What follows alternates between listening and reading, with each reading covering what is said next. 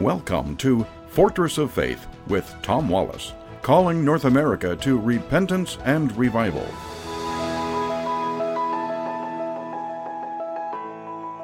Welcome back once again to the Corner of Truth and Courage. This is Tom Wallace. We've been covering the history of Islam, the expansion of Islam. We've been going through a number of lessons. If you've missed any of these lessons, we've started all the way back with the Prophet Muhammad.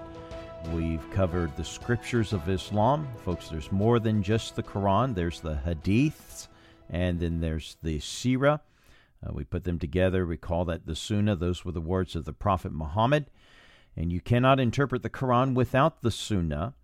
So it's an important part of the scriptures of Islam in interpreting the Quran, the words of their God, Allah.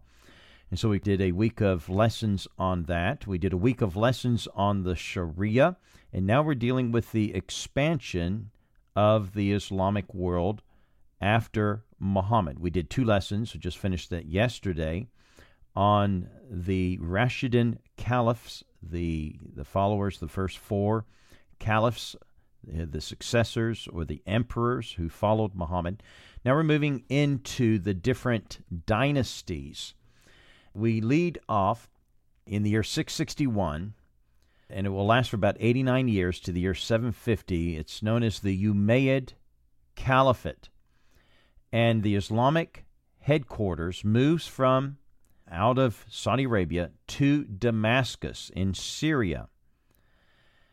And the person who's responsible for this dynasty is the man named Muawiyah. Muawiyah. Now, he is a nephew of Uthman, who was the 3rd caliph, the 3rd successor after Muhammad. And he was appointed governor of Syria under Umar, the 2nd caliph. And he took control of that area because he became governor. And then when Ali was killed, the Islamic Caliphate fell apart, and he took over and moved the seat of government to Damascus.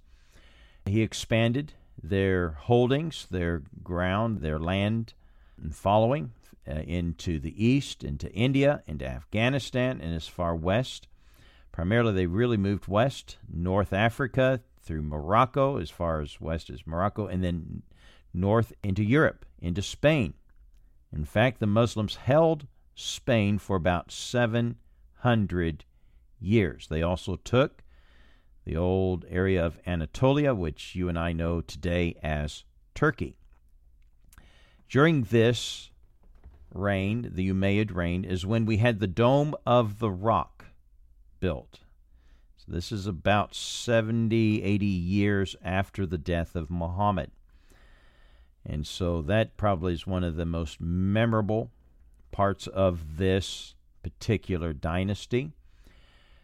During this time, there were advancements of the written language in Arabic, where it was really being developed. The first book ever written in Arabia was the Quran, so they were growing their knowledge and turning to the written form.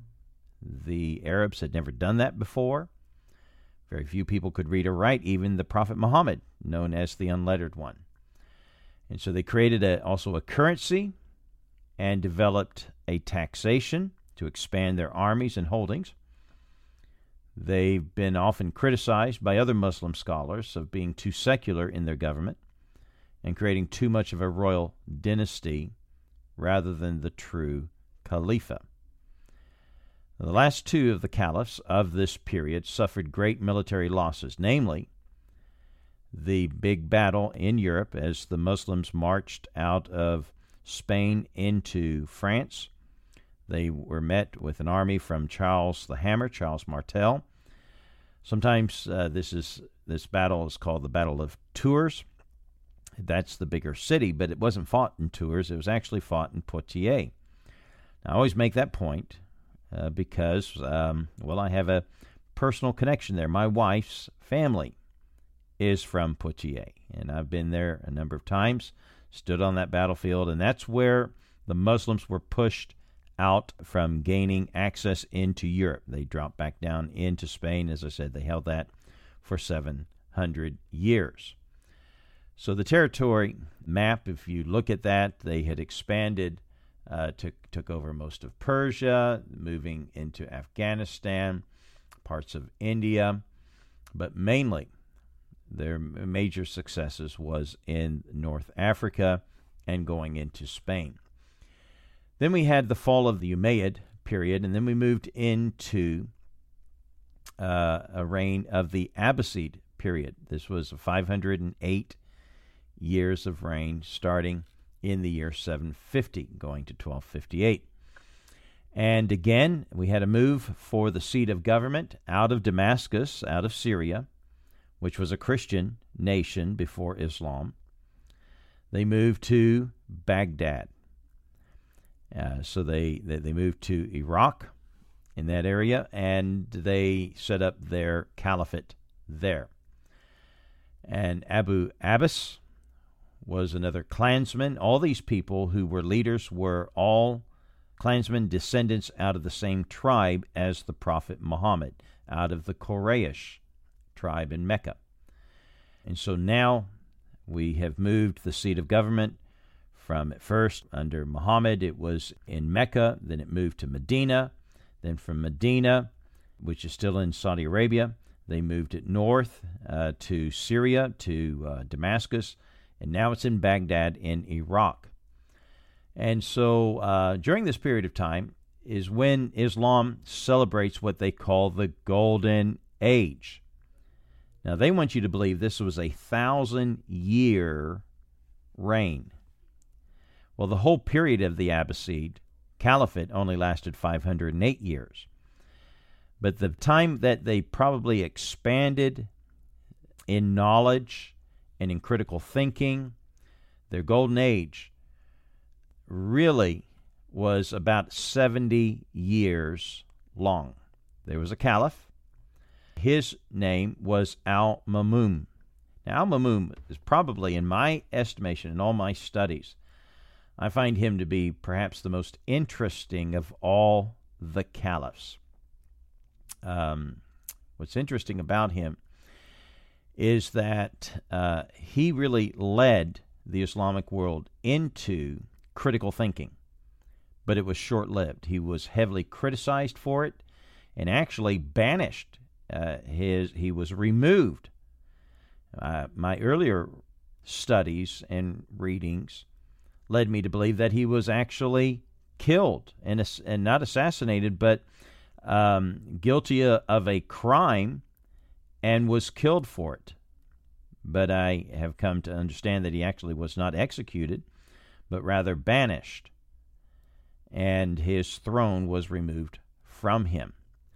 So it was under Al-Mamun that we have what we call the Golden Age of Islam. This was a brief period that welcomed in critical thinking, which cultivated intellectual and scientific developments, which in turn brought prosperity to the reign of the Abbasids up in Iraq, up around the Persia area.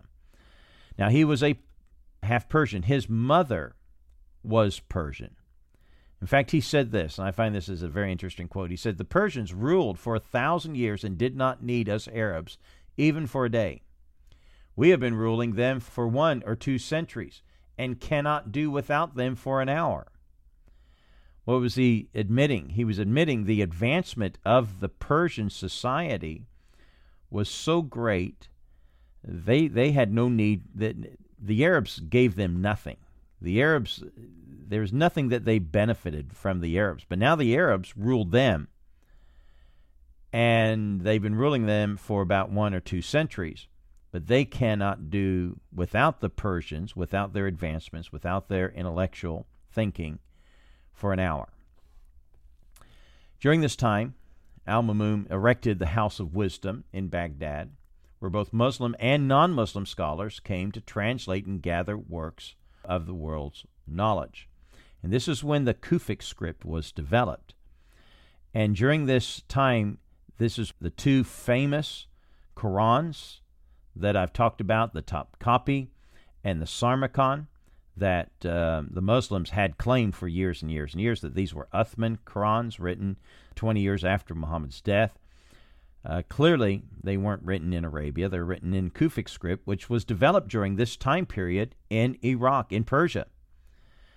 It is true, and we do need to be honest about this, that there were some advancements by the Muslims during this time period, by Muslim scholars in mathematics, and where we were brought the teachings of algebra from a man named Kitab al-Jabbar. Algebra. This is where we get algebra.